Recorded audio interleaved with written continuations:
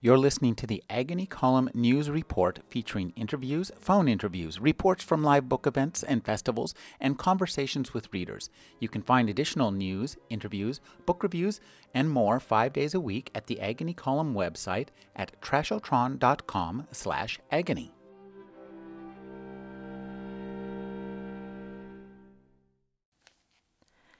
I sometimes would crave a word. I would go to bed thinking about it, and in my dreams, someone would say it. The next morning, that word would be the first one in my head.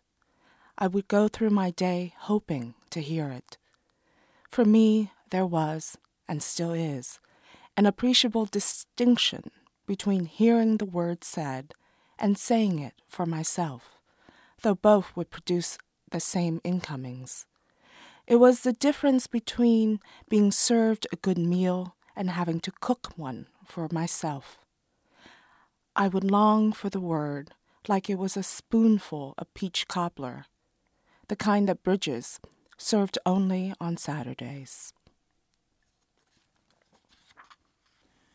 Monique Trung is the author of The Book of Salt. Her new novel is Bitter in the Mouth. Thank you for joining me, Monique. Thanks for having me, Rick. Monique, this is a wonderful novel about family, and it builds it up in layers. And that makes me really think that your perception of family is as a series of layers. And you lay this out beautifully for us in this book. As you crafted the novel, did you create the family in layers, or were they already existing out there for you to just layer into the book itself? I love the fact that you think of it as a layering. I'm not quite sure if I thought of it consciously as that, as I was working on it. But for me, that family emerged first with Linda, the main character, and her great uncle. And then everyone else sort of, I think of it as they're in separate rooms and they just come on in and join the little party in this book. But I do think, I suppose that a family is maybe it's more like a series of those Russian dolls, right? Nesting dolls. Nesting dolls, right. You have this large, the main one, and as you go in, they reveal themselves to you, and it's only with time that you absolutely begin to understand them. Well, one of the things I think that you do very well in this novel is you play with time and you use it and you reveal to us different aspects of the character's life, achronologically. And so, as a writer, talk about how you have a really beautiful sense of story in this book, and talk about how that is developed at a prose level and at a higher level. I think, just generally speaking, I think of the novel as really being the slowing down of time, and I really wanted to encourage, that reading experience in my book. So much of our lives is about doing things as quickly as possible, doing multiple things. And with a novel, I think there is that opportunity to just simply allow someone else to take the rein, and lead you slowly through the rooms. Again, I'm going back to that idea of the rooms in a house, because I think maybe I thought of this narrative in that way. This book is written in the first person voice, and I really do believe that if someone is telling you their story, they are not telling you a story in chronological order. They rarely do in real life. Their life story, let's say. They're going to emphasize some things. They're going to underplay other things. And I think in life, as in this book, the person who's telling the story is only going to tell you the most relevant and important things when she feels that it's safe to do so. And I think that Linda Hamrick in this book doesn't feel safe in the beginning of the book. And there is that process that happens of returning to her hometown and rethinking this and remembering this childhood of hers that allows her eventually to tell you what she needs to tell you.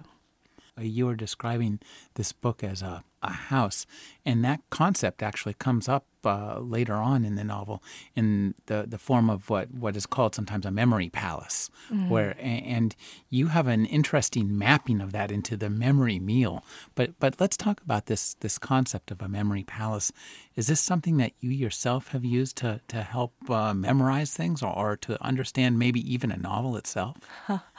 I have a terrible memory, Rick, and I wish I had the ability to use a mnemonic device the way that Linda uses in this book. I think you're referring to the idea of the mnemonic device that the ancient Greeks used. The yes? city, yeah. Yes, the city. As you travel through the streets of a city, you place certain facts, and then when you retrace your steps in that quote-unquote city, you retrieve the facts, right? Mm-hmm. So Linda's mnemonic device, though, is, of course, the flavors of the words. And they help her remember in almost photographic details some of the scenes of her life. For me, I have something akin to it, which is that I cook a lot.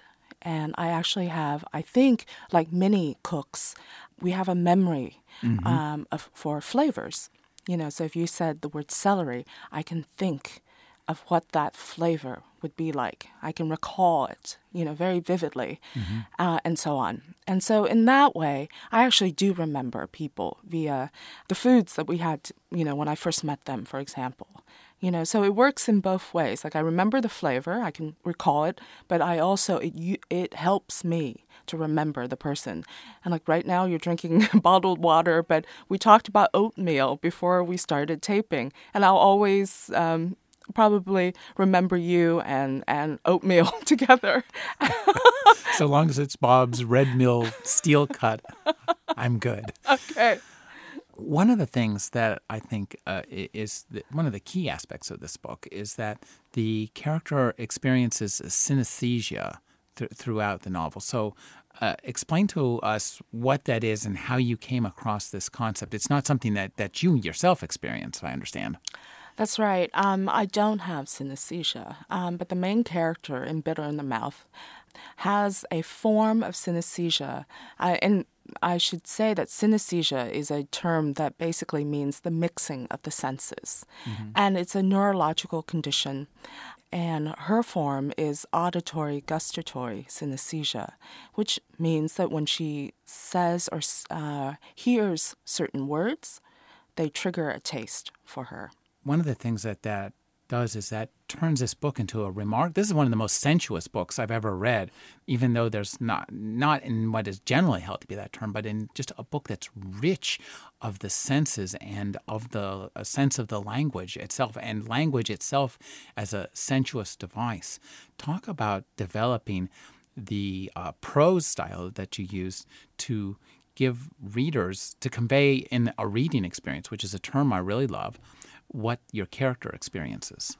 One of the sort of challenges of writing this book was really how to convey Linda's experience with the word, in a way that would sort of fully communicate her sort of just the experience, for the reader. So one of the things that I really wanted to do was try to write about taste in a way that is different from the way that, for example, you would write about taste if you were writing about just food per se. Mm-hmm, okay? Mm-hmm. I'll give you an example.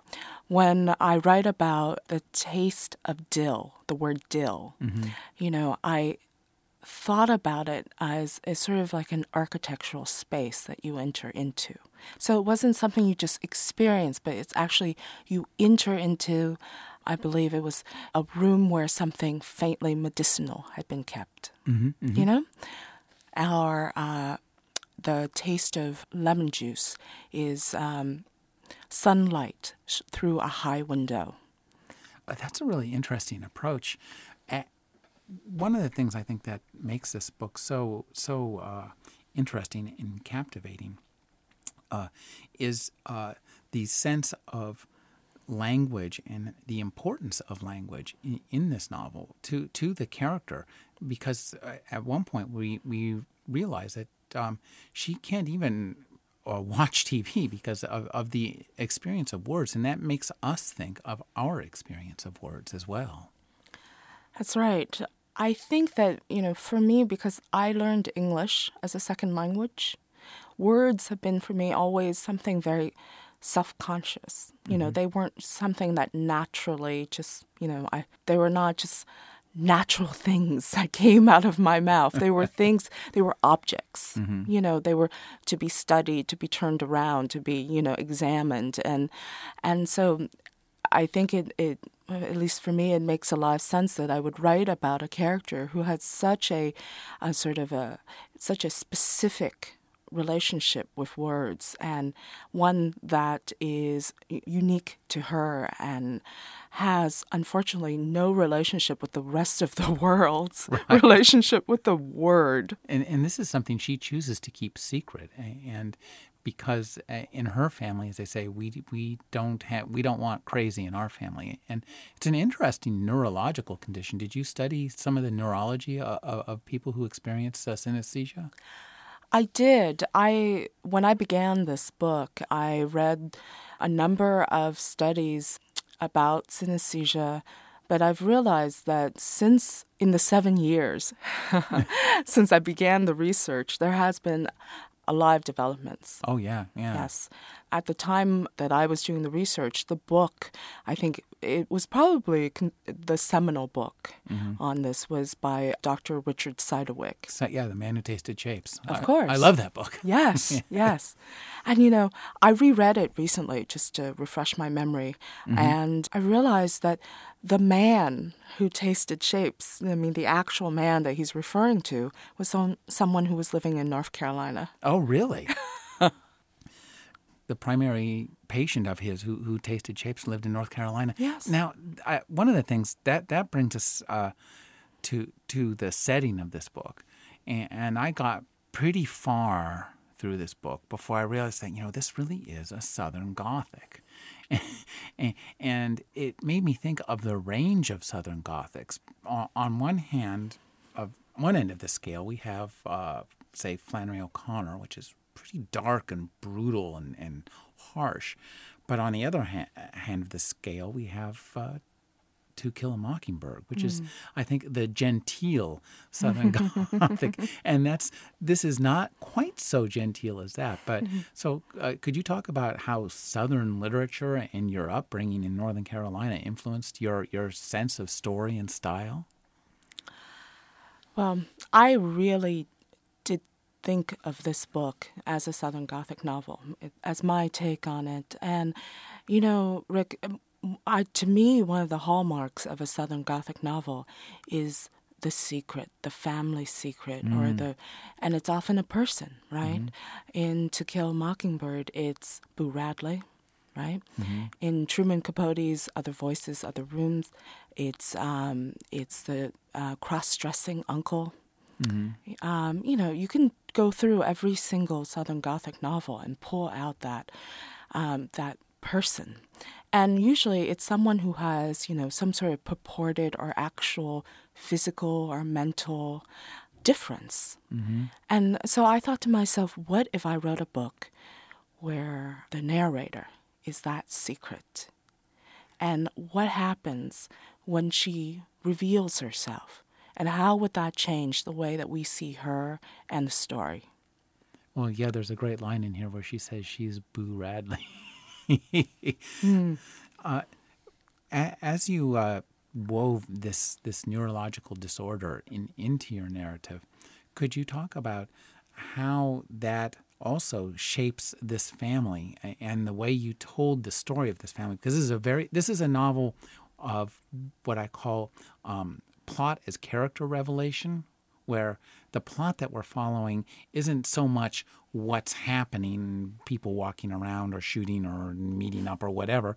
What's the plot for us is to figure out who the main character really, really, really, really, really is. Yes, that's right. The way that this book is structured is really about how the main character is a mystery to herself. Mm-hmm, mm-hmm. You know, and it is her, her either finally choosing to see or finally choosing to ask the right questions about herself. And she takes us on that journey. It begins, the book is, as you know, is divided into two parts. And the first part is basically Linda remembering her childhood, revisiting it in her mind. But in the second half of the book, it's an actual physical return to that place that she has, this little town called Boiling Springs. And the actual return, the physical return, is actually something that I did. in the process of writing this book, I went back to Boiling Springs. Well, that was really interesting for me because the way you create Boiling Springs in the book, it seems kind of mythic. Even the name seems kind of mythic, and it seems to exist more in an unreal, fantastic version of the South, where the main character can taste words and has all this very unusual family. And I wanted to ask you about rebuilding the world of your youth as that kind of Southern Gothic, eternal, exists outside of time, eternally fantastic world. Well, Boiling Springs was given to me in the sense that it really is a town in North Carolina, towards the western tip of North Carolina, right on the North-South Carolina border.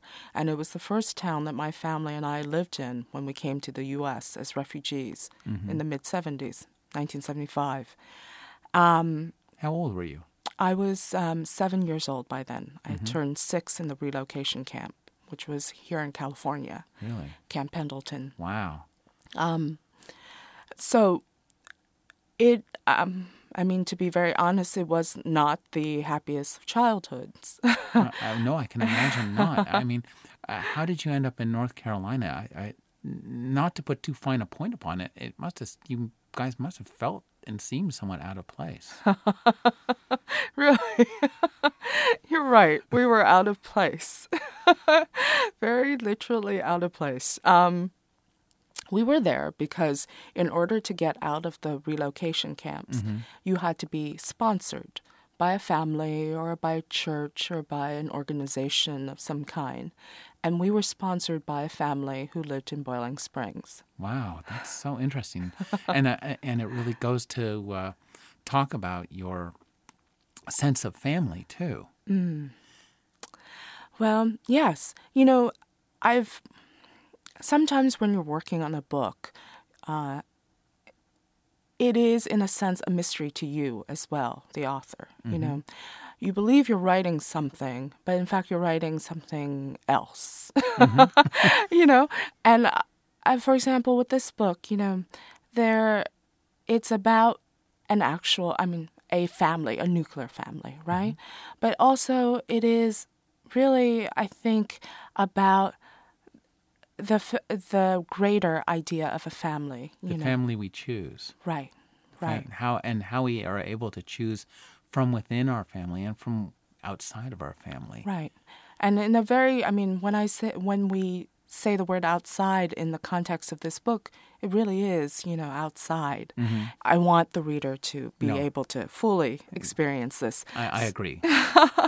So really, I'll just say that, there's also, I try to reflect on the idea really of the United States as being a country that welcomes,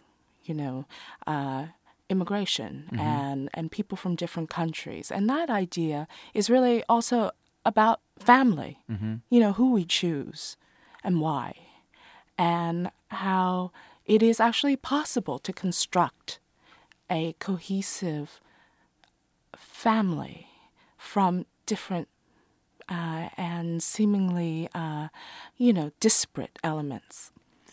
As I read this, you mentioned it's written in the first person, and it's set in the city where you grew up, and the character is contemporaneous with you, about the same age as you.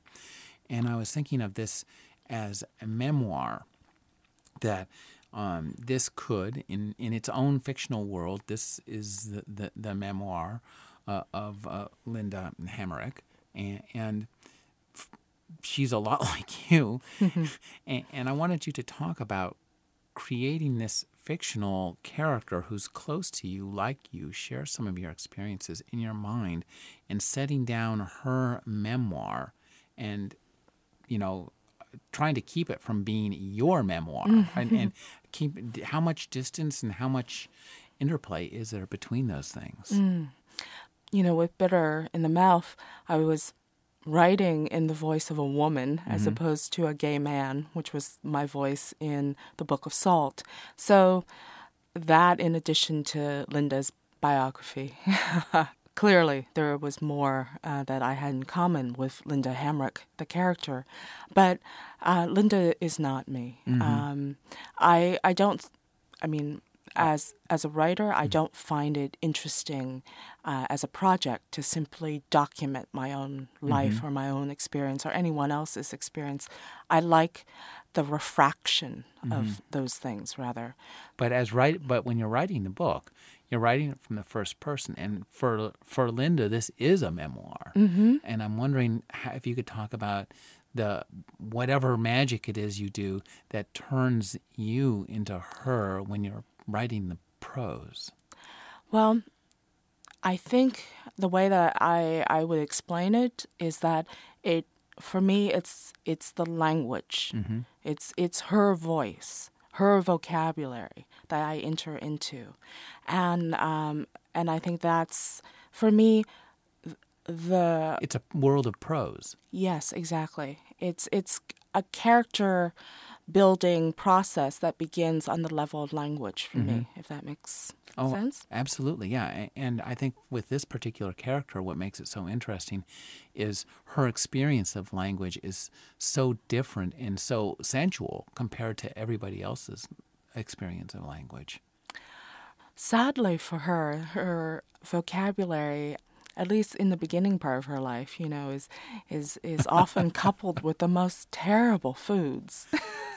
I think that's a really interesting choice for you because her mother is not the best cook in the world, and so her experience of flavor, the only flavor she's ever has to relate anything to, are bland and somewhat unpleasant.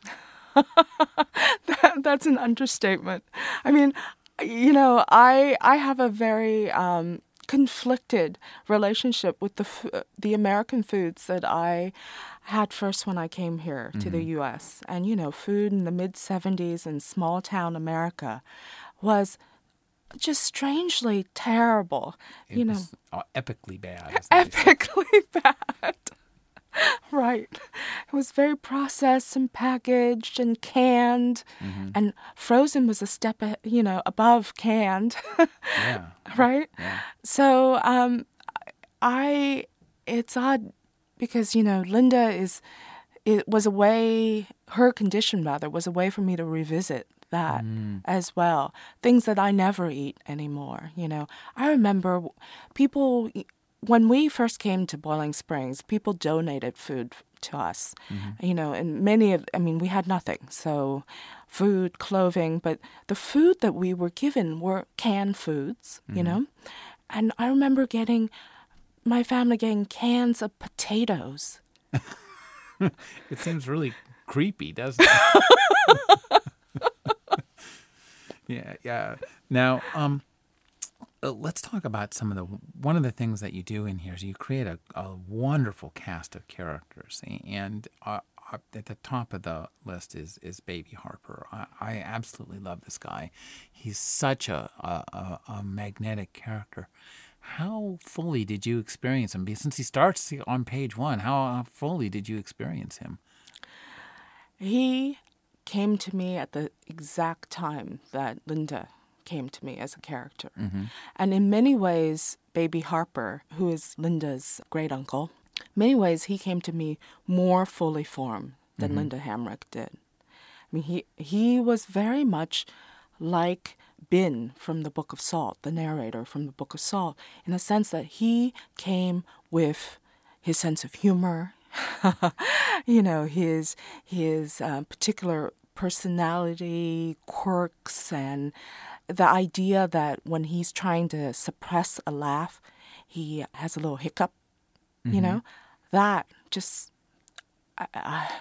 that was like a visitation, really everything about him. And I miss him terribly. I imagine so. He's such a lovely character, as opposed to Linda's mother, Deanne. Now, this is a really interesting mother-daughter dynamic, and it's a super key, integral part of the plot. Talk about how much of the plot of this book, in terms of the revelations that we see, did you know going in, and how much of it developed as you explored this prose world you were creating? With Bitter, I knew what note the book had to end with. And I mean, and when I say note, I actually mean word. And that word is, I don't think this gives anything away, is stay. And the way that I write is I have quite a number of note cards, with characters and plot developments that I needed to incorporate or I want to. And the word stay had its own note card from the very beginning. And I knew that I had to get my character, Linda Hamrick, to that word. How? I didn't know. 287 pages. Right. There's lots of storytelling that goes on in this book, and it's very interesting as we experience it on the level of Linda's, as the novel itself as a story, and the different stories that are told within the family. And I think this is a really undervalued part of being an American, is the American family stories. They're really powerful parts of how we define ourselves and define our relationships and even define our entire family. It's true. I think, the stories that are told within our families, you're right, about especially American families, it's always, not always, but most often, there is the story of the journey, and then also either the choice or the need to come here. I love these kind of archetypal breakdown that you're giving me, because I haven't, seen or thought of it in that way. It's true that we do have kind of story archetypes that that our families fill in with their own personal experiences. Now, I'm sure your family has many stories, and I wonder how many did any of them end up in the book, or did you have to create all of these out of whole cloth, or some of them just rewoven cloth? One of the things that I deal with a lot in this book is the idea of the family photographs, right? And that's another form of storytelling. I never thought about it that way, but that's absolutely the case, yes. And Harper, Baby Harper, is a prodigious photographer of everybody. That's right. But because he's the photographer, he's never photographed. Well, yes. And that's his way of also writing himself out of a story. And for me, one of the saddest parts about the way that my family had to leave Vietnam is that we lost like everyone else, many things, but it's the family photographs that is most sort of most cherished and missed. You know, I was talking with somebody who was a fireman and said that was the first thing that people go back for after a house burns down, is to find, they don't care about anything else but finding the photographs. And that's an interesting observation you just made. I like that. Yes, it's the thing that says that we were here, right? Mm-hmm. And for me, there is also, within my own family, there's the element of, for example, I have a half-sister from my father's first marriage. And that was actually a piece of information that my family, my mother is his second wife, they didn't share that with me until I was, I think, maybe 11 or 12, when I found a photograph of a girl who looked like my father, and I asked, "Who is this?" And then the story emerged. Wow, that's so fascinating. And I can see how that plays out in that kind of discovery, at least plays out in the novel. The family that we're given is so interesting. We have Linda, and we have Deanne, the mother. So I'd like you to talk a little bit about the mother, because she's one of the least sympathetic mothers I've encountered recently in fiction. But despite the fact that she's not likable in any obvious sense, I think that readers enjoy being with her because she is so much herself. Well, Deanne is a character. When you first meet her, she really is the most uncaring, sort of not present mother you can, sort of imagine. But I think with the thing that I tried to do as the book progresses is that by the time you finish the book, you have a completely different perspective on Deanne. And she becomes more fully realized, more human, and you understand some of what was going on in the first half of the book that she held within her, that Linda could not see. Linda could not have, as a child, understood everything that was going on with Deanne. And that, to me, is just it's an experience I think we have with all of our parents. As a child, we see them as these shells. We don't understand the internal sort of workings, their emotional lives. And it's only when we become adults and their age, at whatever moment they were our parents, that's when we finally see them. And as you know, the book begins with a quote from To Kill a Mockingbird.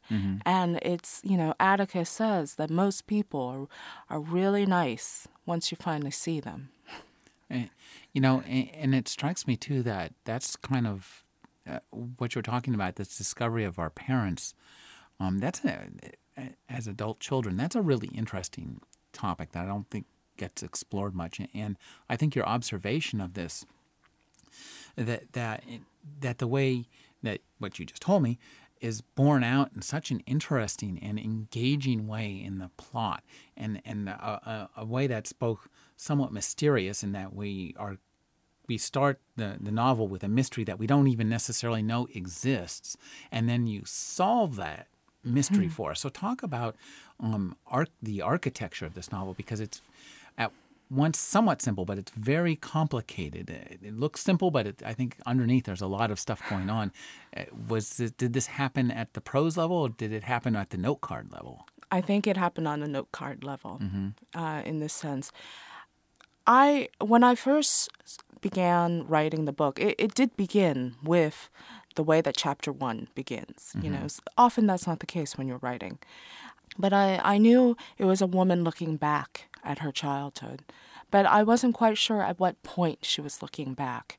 And, one of the things I wanted to do with that looking back is that I wanted to play also with the way that the language would go back and forth between the adult knowing language and then and sometimes it would slip into this very simple, childlike way of telling a story.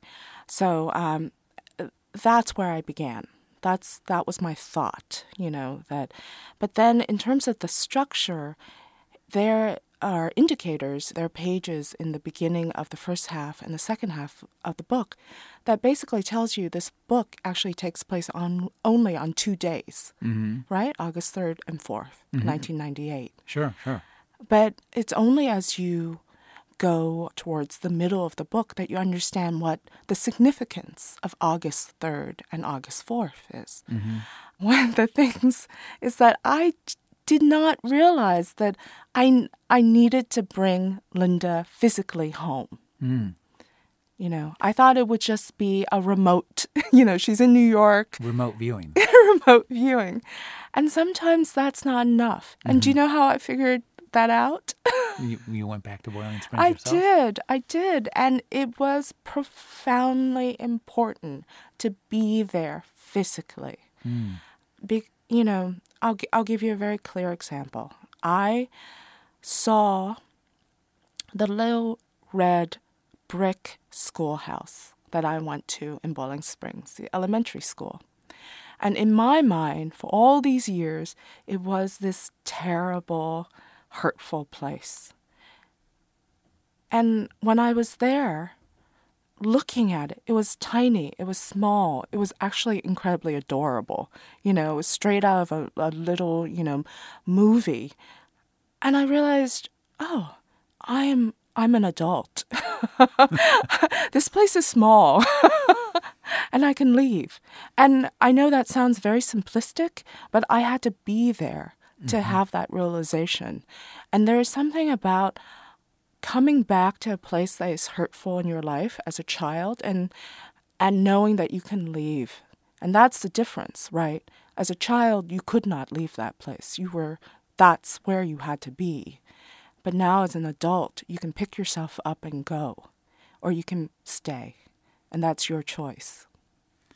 One of the things I think that's the threads of this novel that's really wonderful is Linda's relationship with Kelly, her friend, or actually the sister of her choosing. And I love the idea of numbered letters. It's so funny. It took me a while to twig that they were numbered letters, but yes, they are. That's right. They, because of Linda's condition, it's much more enjoyable for her to communicate via words, the written word.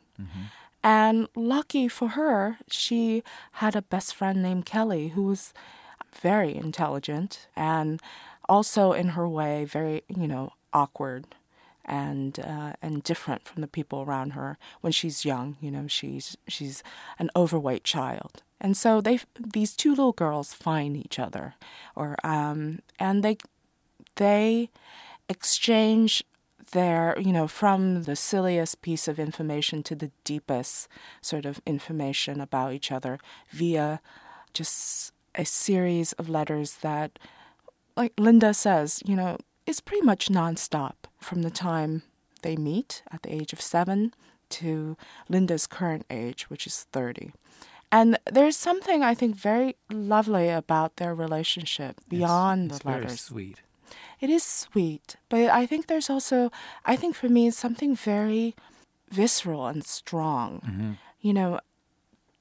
Girls at a certain age, before they hit puberty, before boys or other sort of outside interests enter into their lives, the friendship between girls is so strong and so, I don't want to use the word sexual, but the word is really more like maybe it's not even, it's a kind of just intense, sensual, all-encompassing kind of friendship. Passionate. That's a great word. Thank you, Rick. One of the things that I think is interesting in this book is what you do with the sexuality of the characters, because the book itself is very, very sensual, but it's not particularly sexual in the way that you normally associate with sensuality. Talk about writing a book that's very sensual and has its characters experiencing their sexuality in different ways. Talk about working that out so that it's you keep the focus on the right thing, which is the people. I think that writing about food or writing about flavors is really just another way of writing about something that is so intensely felt. A physical sensation. Yes. And it is as close to writing about sex as you can, but without having to use all the anatomy. Right. Right. Well, there are more kinds of food than there are parts of the anatomy. That's right. That's right. More entertaining language going on there, eh? Well, it depends on the writer. Yes. One of the things I think that it's interested me in this book is, as we're reading the first part, we're experiencing it from the point of view largely of a child, and you do that very well, taking us in and out of the child's language and perceptions, and we know when we're with the adult looking back, and we know when we're with the child there on the ground experiencing it. As you are writing this, you also, I guess, on the note card you, not the prose you, is thinking, well, I've got these note cards out here that are going to completely change the perception of what happens back there. Could you talk about how that influenced your language and just architecting that? Must have been, was it a discovery for you when you were over on the other side, saying, oh my God, I've just, I've tweaked the mirror, and now this all looks very different? Or was this something that you were just waiting, the mirror was out there and you were just approaching it? Gosh, that's such a good question. I wish I had, I could write a paper for you. You would make a great professor. Okay, let me see if I could approach a good response. I think, let me give you an example. The second half of the book, to have Deanne be part of this revelation. She had to be the person that tells Linda really the full scope of her story, right? But we also had to understand Deanne's story in the process. And it had to be Deanne because there was no one left, for reasons, that sadly it was Deanne who was left in the family, right? So that's a lot to put on that character's shoulders. It is. Right? So that part actually came to me, even though this book took 7 years to write, that part came to me in a matter of like 3 months. It wrote itself. Really? How interesting. So then you had to go back and I guess retrofit the rest of the writing and the prose and the plot. Exactly. Boy, that must be a challenge. And I guess this involves just a lot of rewriting and as they call it, say, child killing of your favorite babies. Oh gosh, yes. One of the things that I remember from the first book and editing the first book was someone told me, of the idea of pulling a thread through the narrative, and that imagery is really strong to me. That with all the layers in this book, it makes perfect sense. Right. As you were rewriting the book, did you find yourself taking out more, putting in more? Where was the preponderance of your work? Well, it was really to build the sort of the going back and forth of Linda, the adult, and then remembering her childhood. It goes back and forth, right? And believe it or not, in the first draft, it went back and forth even more. So there's a fine line between structuring something that is complex and fun to read and interesting to read, and something that is just confusing. Yes. Right. And so I actually went back and when Linda goes back in her memory in time, that part is actually for the most part chronological order. It's the first grade, the second grade, the third grade, so on. It's kind of like loops that go out a little bit further into the world. Exactly. Yes. Over 7 years. That's a long time to hold all this in your mind. How did you do it, and how hard was it for you to get away from Linda and be Monique? I'm always thinking about the book when I'm writing it, so I don't get away from it. And I think that's necessary. And I think, as Linda, it took Linda, the character, a while to sort of really come to terms with who she is, her family. Perhaps I was also taking that time for myself to do the same, not so that I could just put it whole, into a book, but simply for me to understand how a character like Linda, how her family members would be able to get to a point where she could stay. I've been speaking with Monique Trung. Her new novel is Bitter in the Mouth. Thank you for joining me, Monique. Thank you, Rick.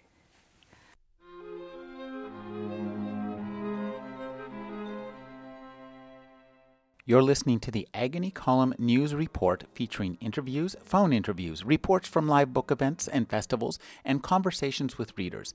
You can find additional news, interviews, book reviews, and more 5 days a week at the Agony Column website at trashotron.com/agony.